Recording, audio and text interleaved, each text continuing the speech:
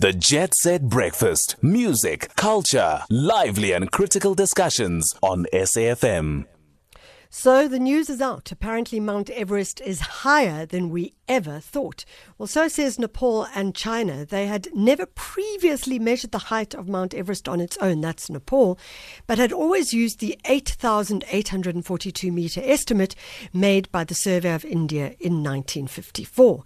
And that apparently includes the snow on the mountain as well. Nevertheless, there is an announcement that there is a newly measured height for the mountain. I have the distinct pleasure to underline that as part of the understanding reached between our two governments during Your Excellency's visit to Nepal last year on the joint announcement of the height of Mount Sagarmatha Chomolungma, our relevant authorities have successfully completed the joint processing of the survey data and come up with the new height of Mount Sagarmatha Chomolungma. At this historic moment, after having measured and jointly proceed the survey data by the respective survey departments of our two countries, I am pleased to join Your Excellency to jointly announce the snow height of 8,848.86 meter as the new height of Mount Sagarmatha Chomolungma. Excellency, it is a historic day today. Indeed, accomplishing this important task with our own human resources and technical capacity is a significant achievement. While sharing this happy moment, I extend my sincere congratulations to the governments and peoples of both Nepal and China. I also wish to extend my sincere thanks and appreciation to all the people involved in this process. That's a report that comes from France 24 and Reuters. The newly measured height of Mount Everest. We thought we'd speak to someone who has done Mount Everest. He's climbed it. He is someone of extraordinary adventurous nature. Mountaineer Expedition Leader SIBUSISO VILANE. SIBUSISO, thank you so much for joining us. Thank you very much, Michelle, for having me, and to the listeners as well. I really appreciate the opportunity.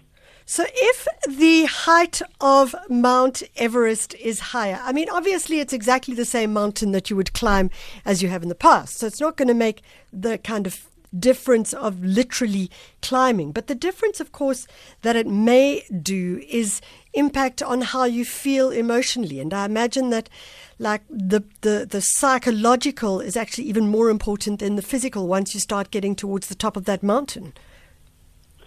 Oh, well, absolutely. It's very interesting that this has been going on for some time now. I think those of us who have been following mountains, and Mount Everest in particular, will recall that when I was there in 2005, China was also doing another measurement, which they came up with a 8850, which lasted for a few years, and then it just got thrown out the window.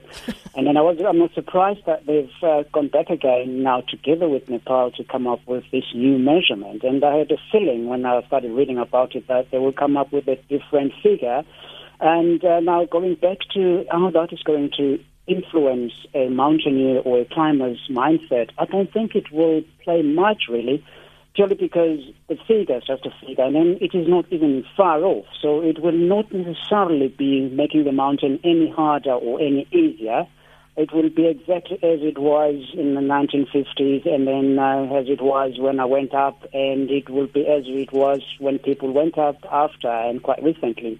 So, but I don't know if someone will allow themselves to be somehow disturbed by the measurement. I don't think it will be necessary. It will never play anything at all, in as much as others that will summit might say, I've stood at 48.86 or something. But what will that be anyway? It will still be exactly the same ground, the same surface. It might not have snow, but it will definitely be the same summit.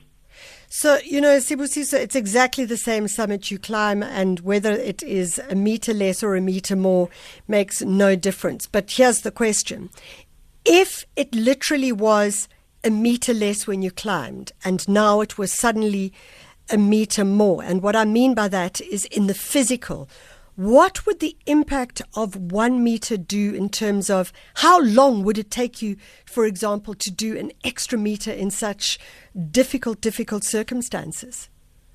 Oh, well, it will be huge, particularly if it will play in the mountaineers or climbers' mind. A meter in the dead zone at over 8,000 meters takes you a number of steps. It could be 2, 3, 4 steps with a number of 5, 10 minutes recovery stops. So it will take a hell of a long time if you think of it at that way, that much. That's why it might, in a way or the other, play to a person who finds themselves at 8:48 and think, I would be on the summit, but I need to climb another 86 meters or so. It's very tough to accept and take that, but we only play when you're up there. But having said that, that altitude gain is massive. Yeah. Every meter is just agonizingly hard to really deal with. You know, SIBUSISO, you mentioned the death zone, and I think for anybody who just hears that term and tries to imagine what that place must be like, it's hard. Perhaps you could describe it for our listeners.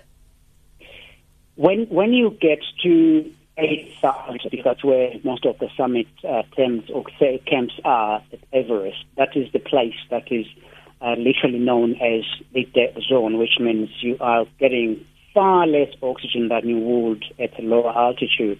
Therefore, when you get to that altitude, all your energy levels are just gone, and you literally are deteriorating in every aspect of the word. You are dying. You're so oxygen deprived. So every step is agonizingly hard and difficult to take. That is why climbing 848 meters took me one way about 15 hours. I'm talking about 848 meters of altitude. It took me 15 hours. So up and down, we were 20 hours. That is what it normally takes just to deal with that. So if you add another 86 on top of that, then you're looking at a very, very long day in the dead zone, which is not good for your health. Wow. In one word, what does one need to do that?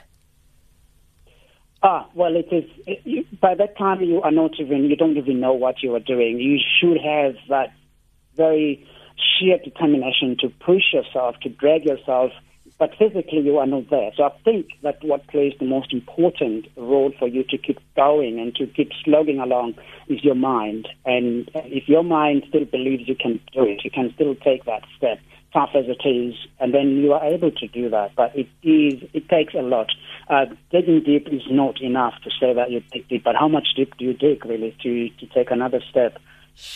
You can never describe that. It can only be known and felt by the person who are able to stand there and then put himself to the top of that mountain. It is very, very tough to do that. You can.